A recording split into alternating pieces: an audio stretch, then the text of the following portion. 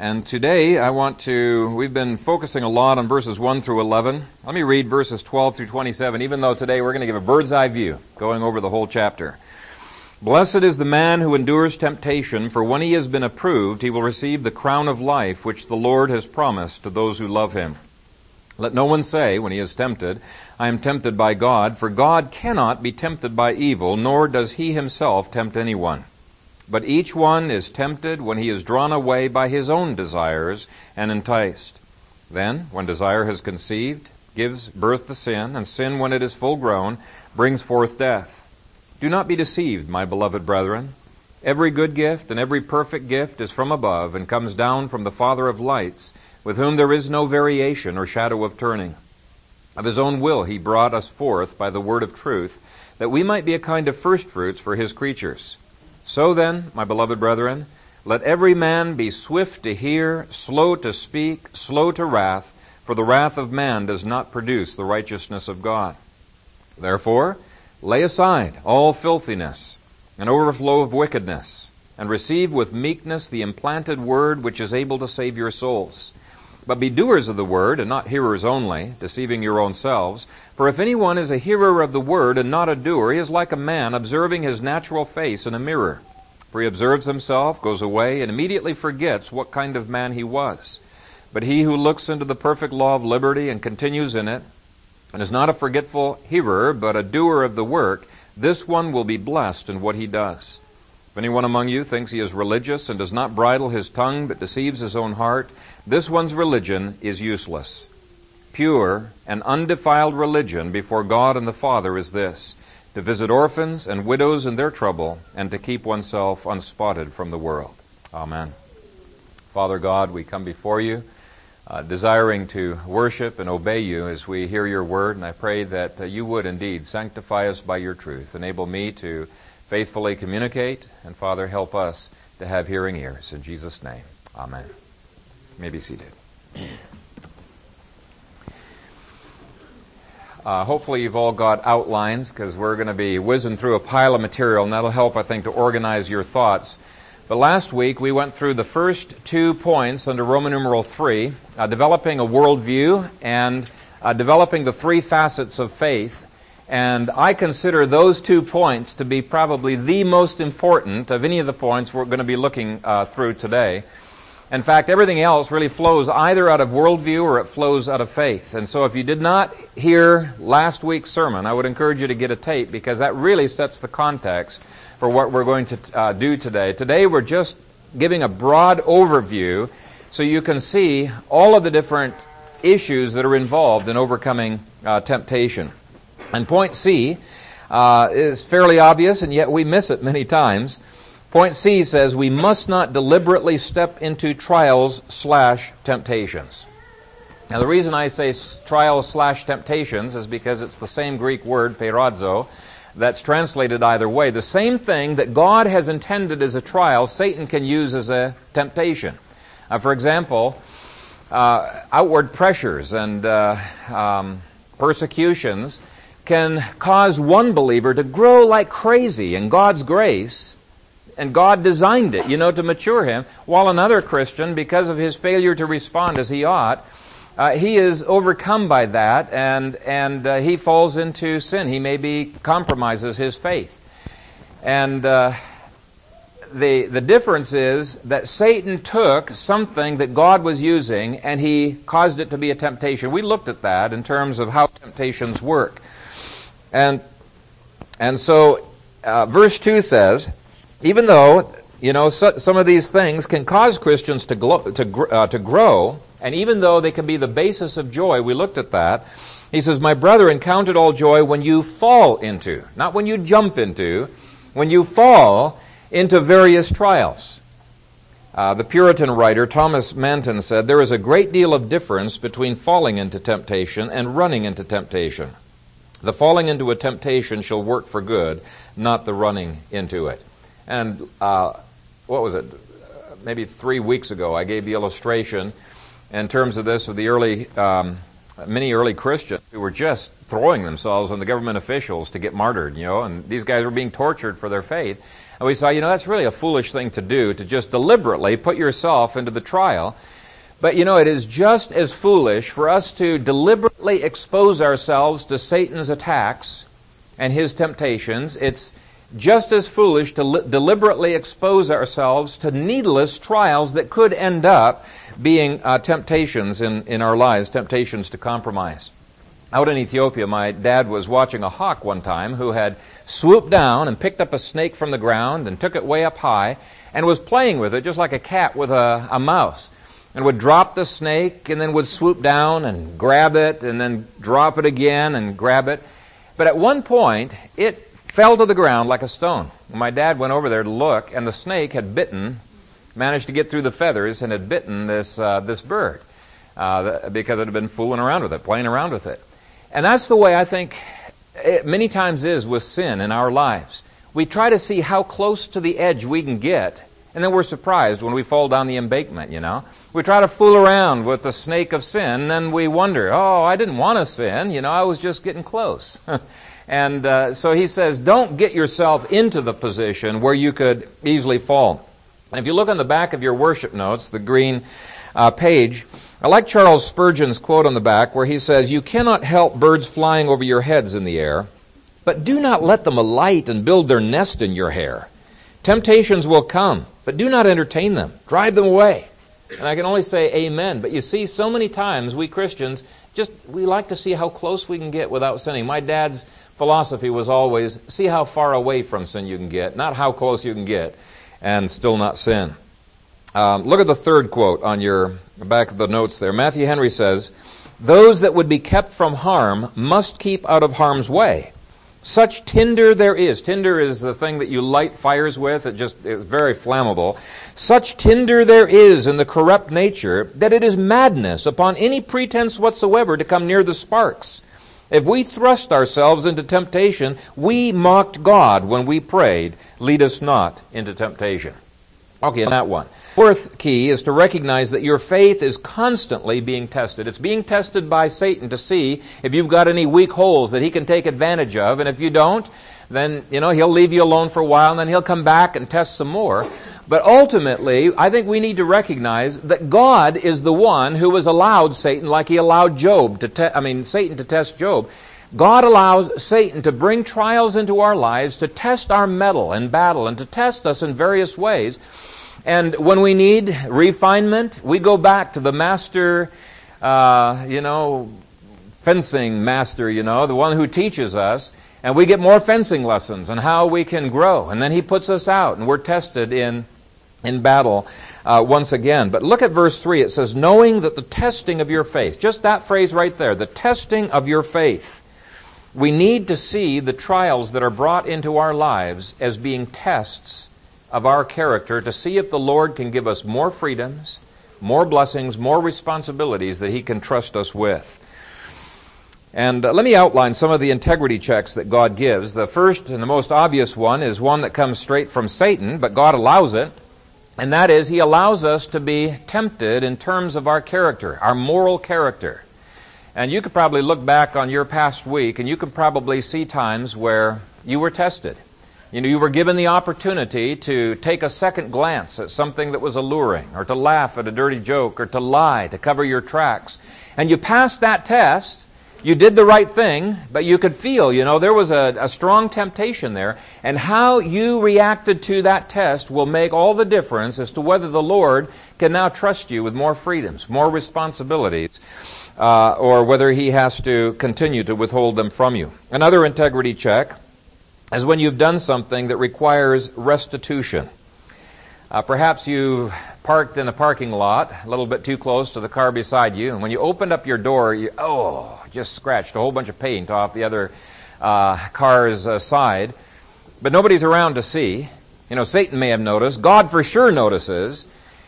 And what you did you give restitution? Did you put a note, on the windshield and say, "Sorry, I scraped your car, here's my insurance number"? Or did you just pass on? That test, again, is something where God is evaluating your character. Where are you in the development process? Can I trust you with the next stage of ministry? Can I trust you with more? Or do I have to take what I've already given to you? He might worry that we're going to misuse it. The loyalty test tests your views of authority. Now, your flesh may give every reason in the world why you have a right to undermine the authority of your boss or of your parents or of the pastor or somebody else. And you may be able to convince a number of other friends to their satisfaction that you've got a right. But you need to ask, what does God think about this? What's His reaction? Because He's the one who's setting up providence before you, and you're either going forward or you're going backward, depending on how you respond, whether you pass or you fail these checks, these tests. Another integrity check is a values test to see how committed you are to your philosophy of life, your philosophy of ministry. Now, if you've never developed a philosophy of ministry, you've not even got to the stage of being able to be tested yet. But over the past 4 years, I've had many checks, many tests to see whether I really was holding to the values that God was wanting, I believe, this congregation to have. I've been tested many times. There's the persecution test that tests your trust, your steadfastness, your perseverance in the face of opposition. There's the vision test that checks your commitment to God's vision that He has placed upon your heart for your family, your ministry that you are engaged in. And are you going to follow through in what God has been calling you to, whether it's in business or elsewhere? Are you going to follow through even when there's lack of money, when other people don't see it the way you see it? When they don't get as enthusiastic about it as you do. If it's something that God has placed within your heart, sometimes these tests say, am I going to trust God and am I going to carry through?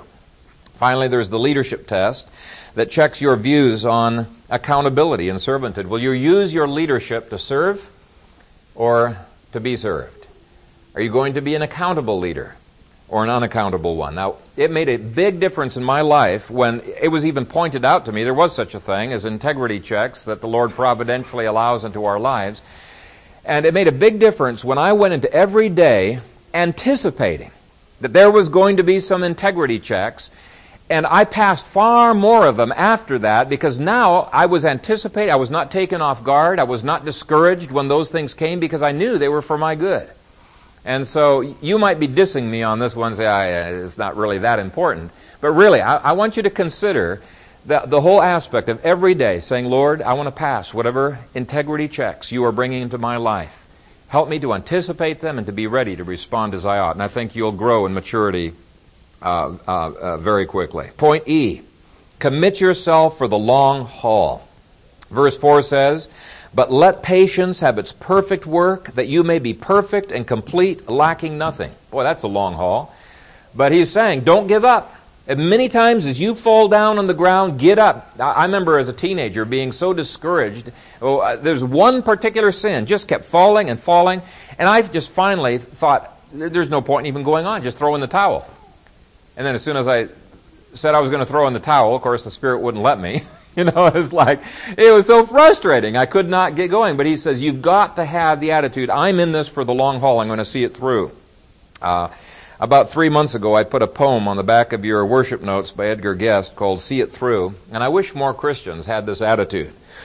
He said, when you're up against a trouble, meet it squarely, face to face. Lift your chin and set your shoulders. Plant your feet and take a brace. When it's vain to try to dodge it, do the best that you can do. You may fail, but you may conquer. See it through. Black may be the clouds about you, and your future may seem grim, but don't let your nerve desert you. Keep yourself in fighting trim. If the worst is bound to happen, in spite of all that you can do, running from it will not save you. See it through. And that's what James is saying. Don't give yourself an out. You need to have a persevering faith and sanctification that says, I am determined to keep after this until I find sanctification by God's grace. So, I've given you a poem. We don't have 3 points, but at least I have the poem part of the sermon right. It's the first poem I've given probably in a year. Point F.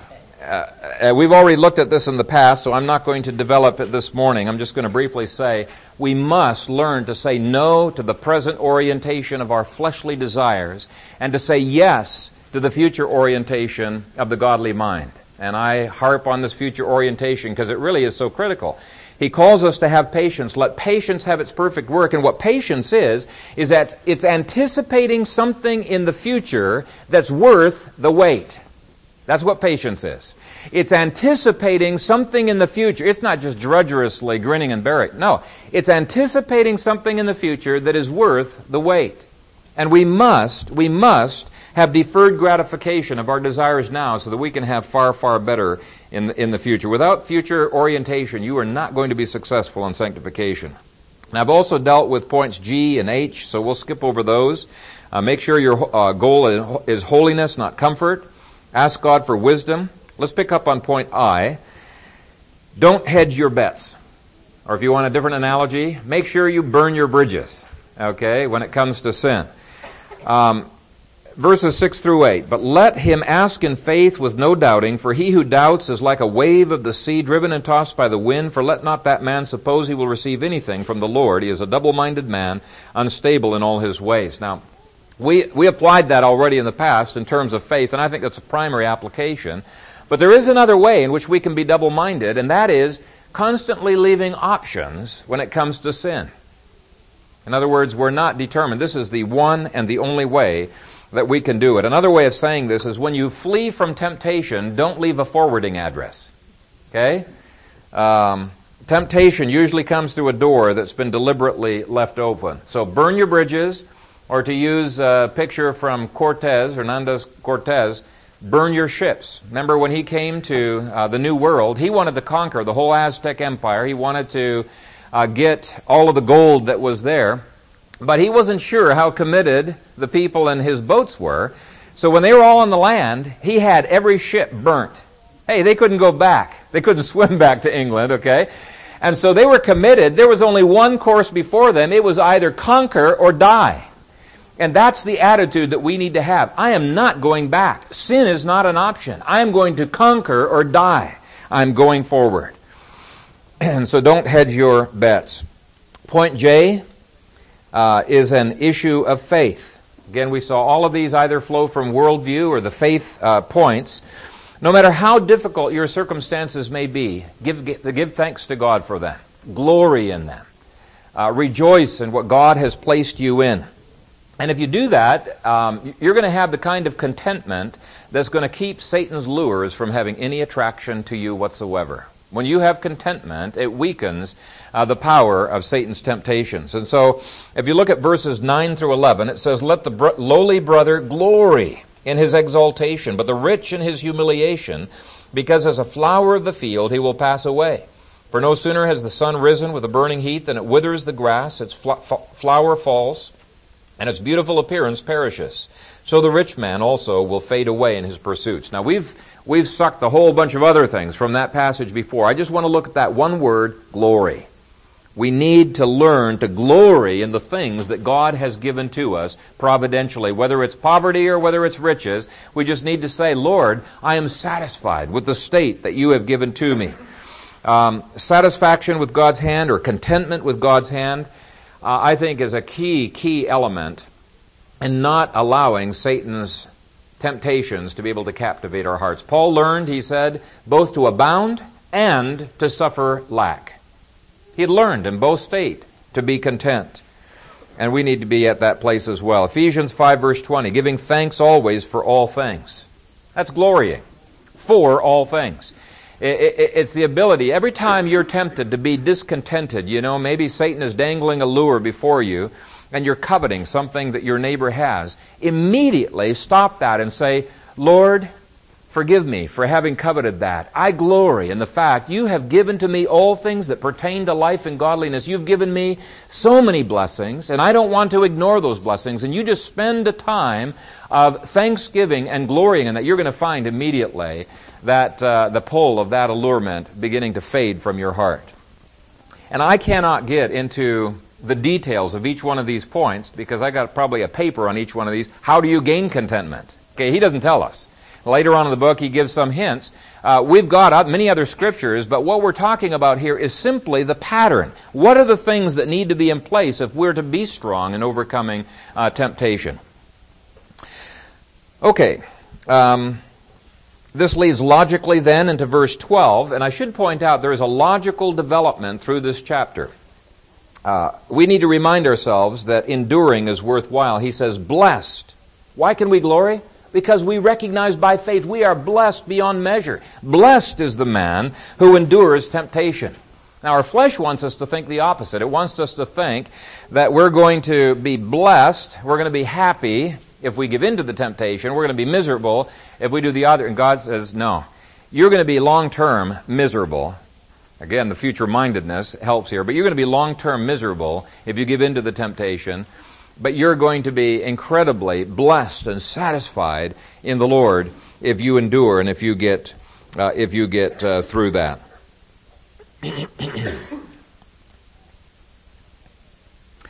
And we dealt with that quite adequately before, so I think I'll move on. Now, when we begin to do all of this, the next step is logical as well. We do not blame our circumstances. If we've developed contentment and we remind ourselves that enduring is worthwhile, we're not going to be blaming anybody and everybody for why we're failing. Ultimately, we saw before that Adam and Eve were ultimately blaming God for their sins. The woman you gave me, she gave me to eat. It wasn't my fault, Lord. And she blames Satan, the serpent. And poor serpent, he didn't have much of anybody to blame, did he? But he says, let no one say when he is tempted, I am tempted of God, for God cannot be tempted with evil, neither tempts he any man. But each one is drawn away by his own desires and enticed. And so we dealt with that adequately as well. And again, I'm repeating these so you can have them. You can see the flow, the logic of the chapter. Verses 19 through 20 starts with a therefore. Indicates again that when we begin to change our focus from being on ourselves to having a servant's heart, we're not going to be as likely to get bent out of shape when bad things happen to us.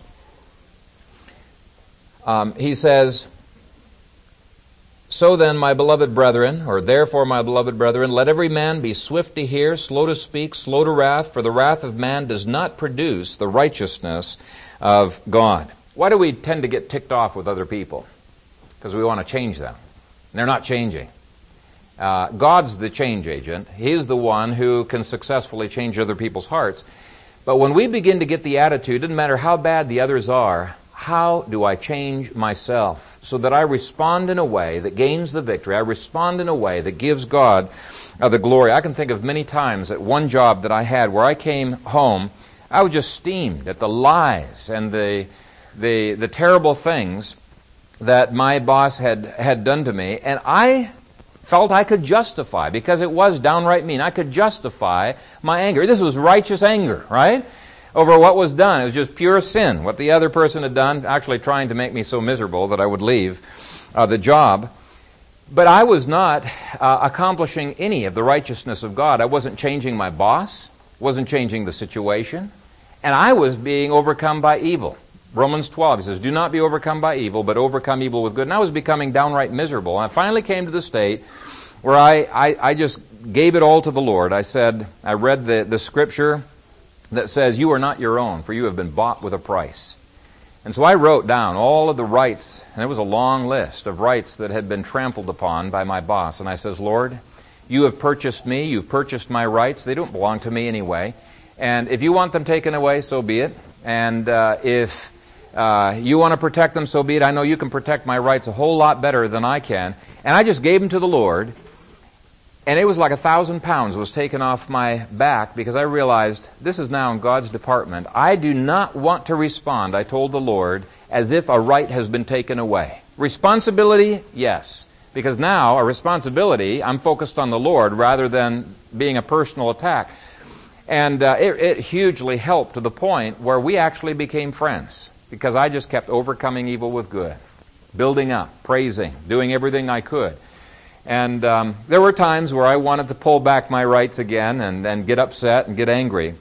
But it was a very, very helpful thing in my own sanctification. Now, once we've gotten our attitude straightened out, we're in a good position to deal with outward actions. And point N deals with putting off bad habits. Now, when a coach is teaching any sport, usually there are some bad habits that he has to help these people to unlearn, right? And it takes a while for that to happen. And the next three steps in the outline all have to be in place for this to be effective. And so just quickly take a look. Verses 21, I'll just outline the 3 steps.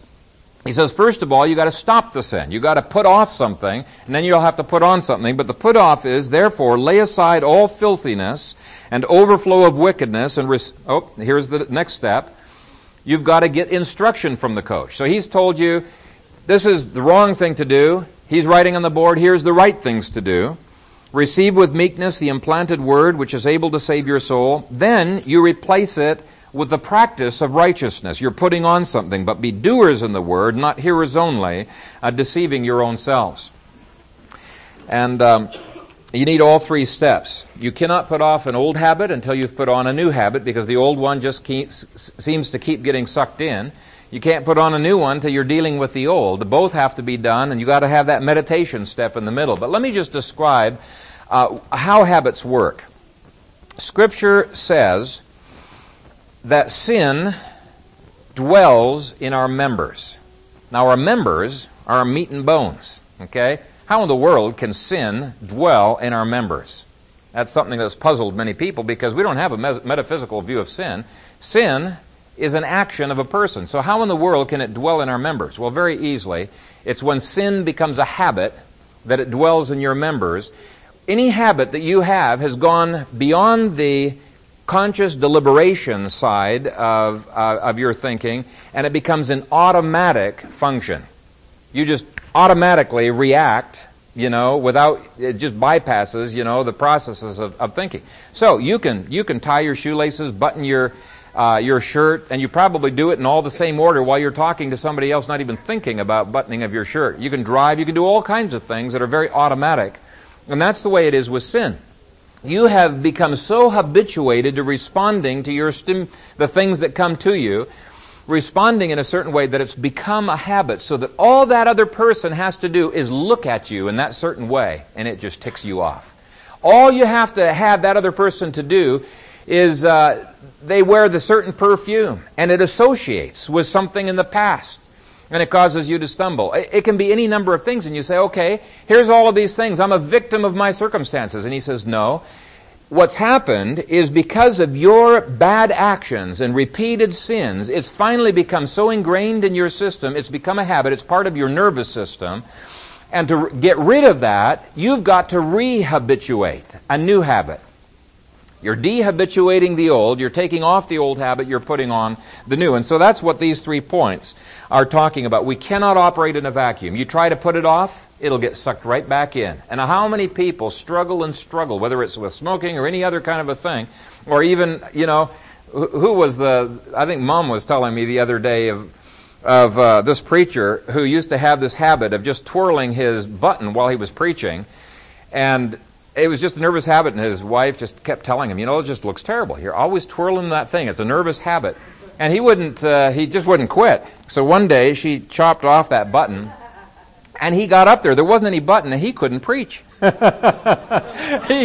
was so discombobulating, because he was used to preaching with touching that thing.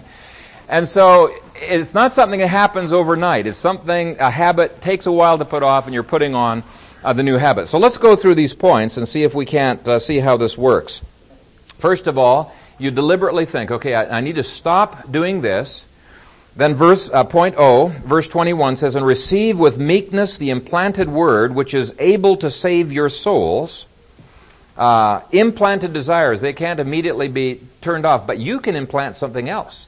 You can implant the Word of God, which begins to grow and spread and choke out the other sinful desires over a period of time that are warring against the soul.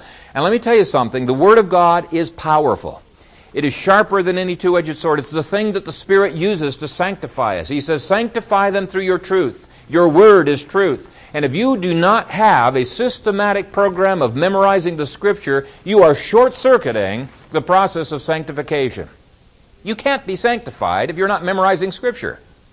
And so every one of you ought to have every week Scriptures you are memorizing. You're implanting them into your heart to have that sanctifying power so that the implanted desires will be uprooted and torn out. And then, of course, it goes then to the changing of behavior. So point P talks about putting on the new habit or rehabituation. Be doers of the word, not hearers only, deceiving your own self. So here's the coach. He's drawing on the blackboard all of the different moves you need to be making. You're sticking that in your head. You're memorizing those football calls or the different moves if you're on the balance beam or whatever it is. But until you actually go out there and do it, it's not going to become a new habit. It's not enough to store it in your head. You have to practice it. You have to be involved in the action.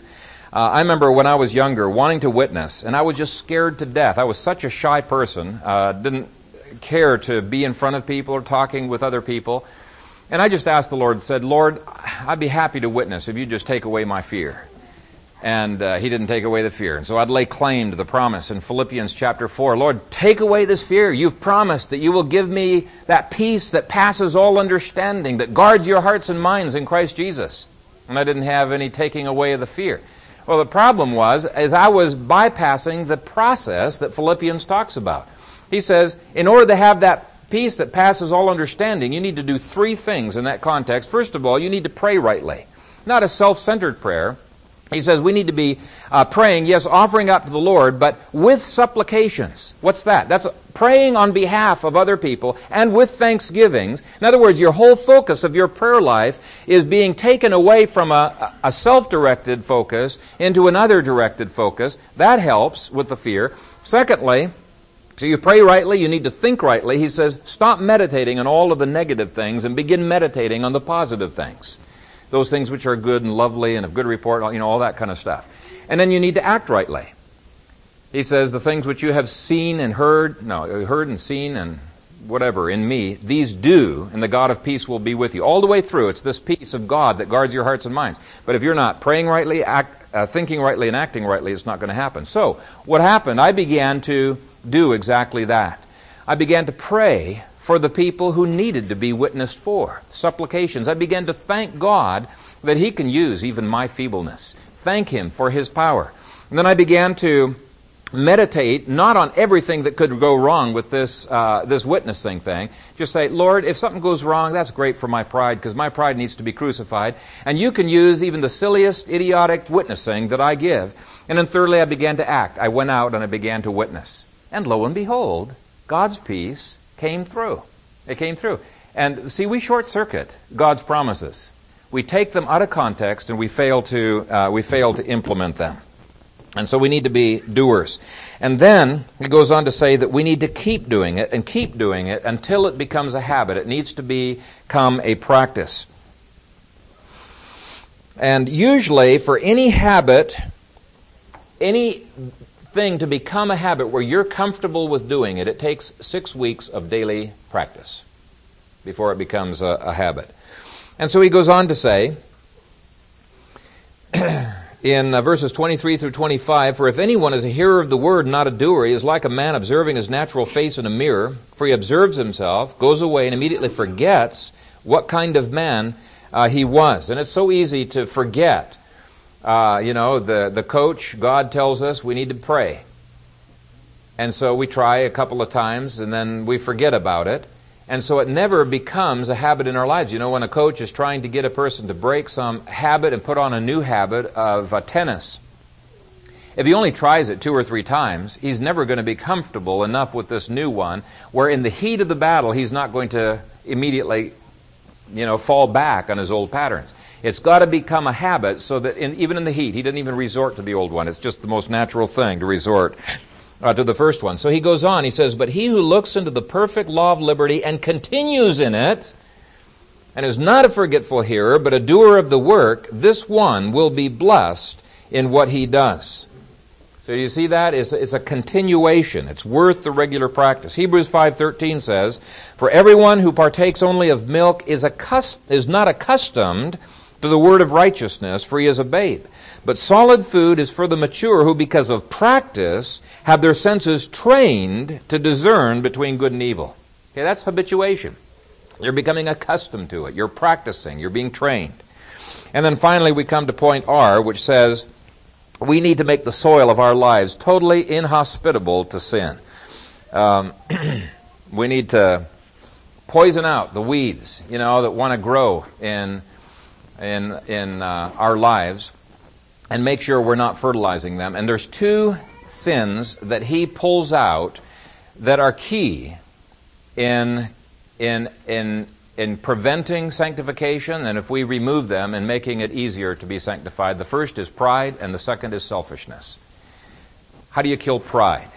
Well, there's a number of ways, but he gives us a couple of ideas. He says, make yourself open and vulnerable, and thus less prone to self-deception. Now that's scary, because if you make yourself vulnerable and open, and you let people know you have weaknesses, and that you have sins, somebody could take advantage of that. Somebody could really hurt you through that. But you need to take the attitude, I want my pride to be hurt, because that pride is going to be destructive to my sanctification. So you make yourself open and vulnerable. Like in verses 19 through 20, you start listening to the reproofs instead of always seeing what's wrong in other people's lives. You want to listen to what is wrong in your own life and be willing to change. I had a professor at Westminster Seminary who this was his habit of life. It didn't matter how far off the criticism came to him. It could just be way off the mark. He always listened for what even kernel of truth was in that criticism. Even if maybe he had communicated wrong and they'd totally misunderstood, he said, I want to make sure I communicate better in the future. But he always tried to learn from the criticism rather than immediately say, that's not true, and justifying himself. Now that will crucify pride. That kind of an attitude will. And James has a lot more to say about taming the tongue, but chapter 3, but verse 26 says, if anyone among you thinks he is religious and does not bridle his tongue but deceives his own heart, this one's religion is useless. He's saying, don't even talk. Don't talk about yourself. But that's exactly what pride wants to do. It's constantly wanting to talk about self. Biblical communication is other-centered. Humanistic communication is me-centered, humanistic-centered. It's sort of like the cartoon about Garfield. Garfield's talking the head off of his stuffed teddy bear, and he's saying, and then about April of 81, or was it 82, my voice changed, and I started singing the baritone part, and in the second caption he says, gee, Pookie, I'm tired of talking about me. You talk about me for a while. And that's the way pride is. And so he's saying, whether it's in your tongue, and there's all kinds of other ways that he could have given as illustrations as to how to crucify that pride. But James 3:2 says, for we all stumble in many things. If anyone does not stumble in word, he is a mature man, able also to bridle the whole body. Wow. He's saying, if you can control your tongue, where it's not unleashed for your pride and your selfishness, you can control your whole body. He says that's the kind of power that the tongue has, both for good and for evil. Okay, so the first one, that you want to poison out and make inhospitable, you don't want to give any fertilizer for pride. But secondly, you don't want to give any fertilizer for selfishness, because selfishness leads to sin as well. The first sin in this universe was pride, and it led to every other sin in the universe. But selfishness was very close twin to it. And so in here, he gives one example of how we can kill off selfishness, and that's in verse 27. He says, pure and undefiled religion before God and the Father is this, to visit orphans and widows in their trouble and to keep oneself unspotted from the world. Now that's the kind of ministry that you're not going to get strokes from. In fact, well, you might get strokes, but the wrong kind. I mean, people bite you when you're trying to help them.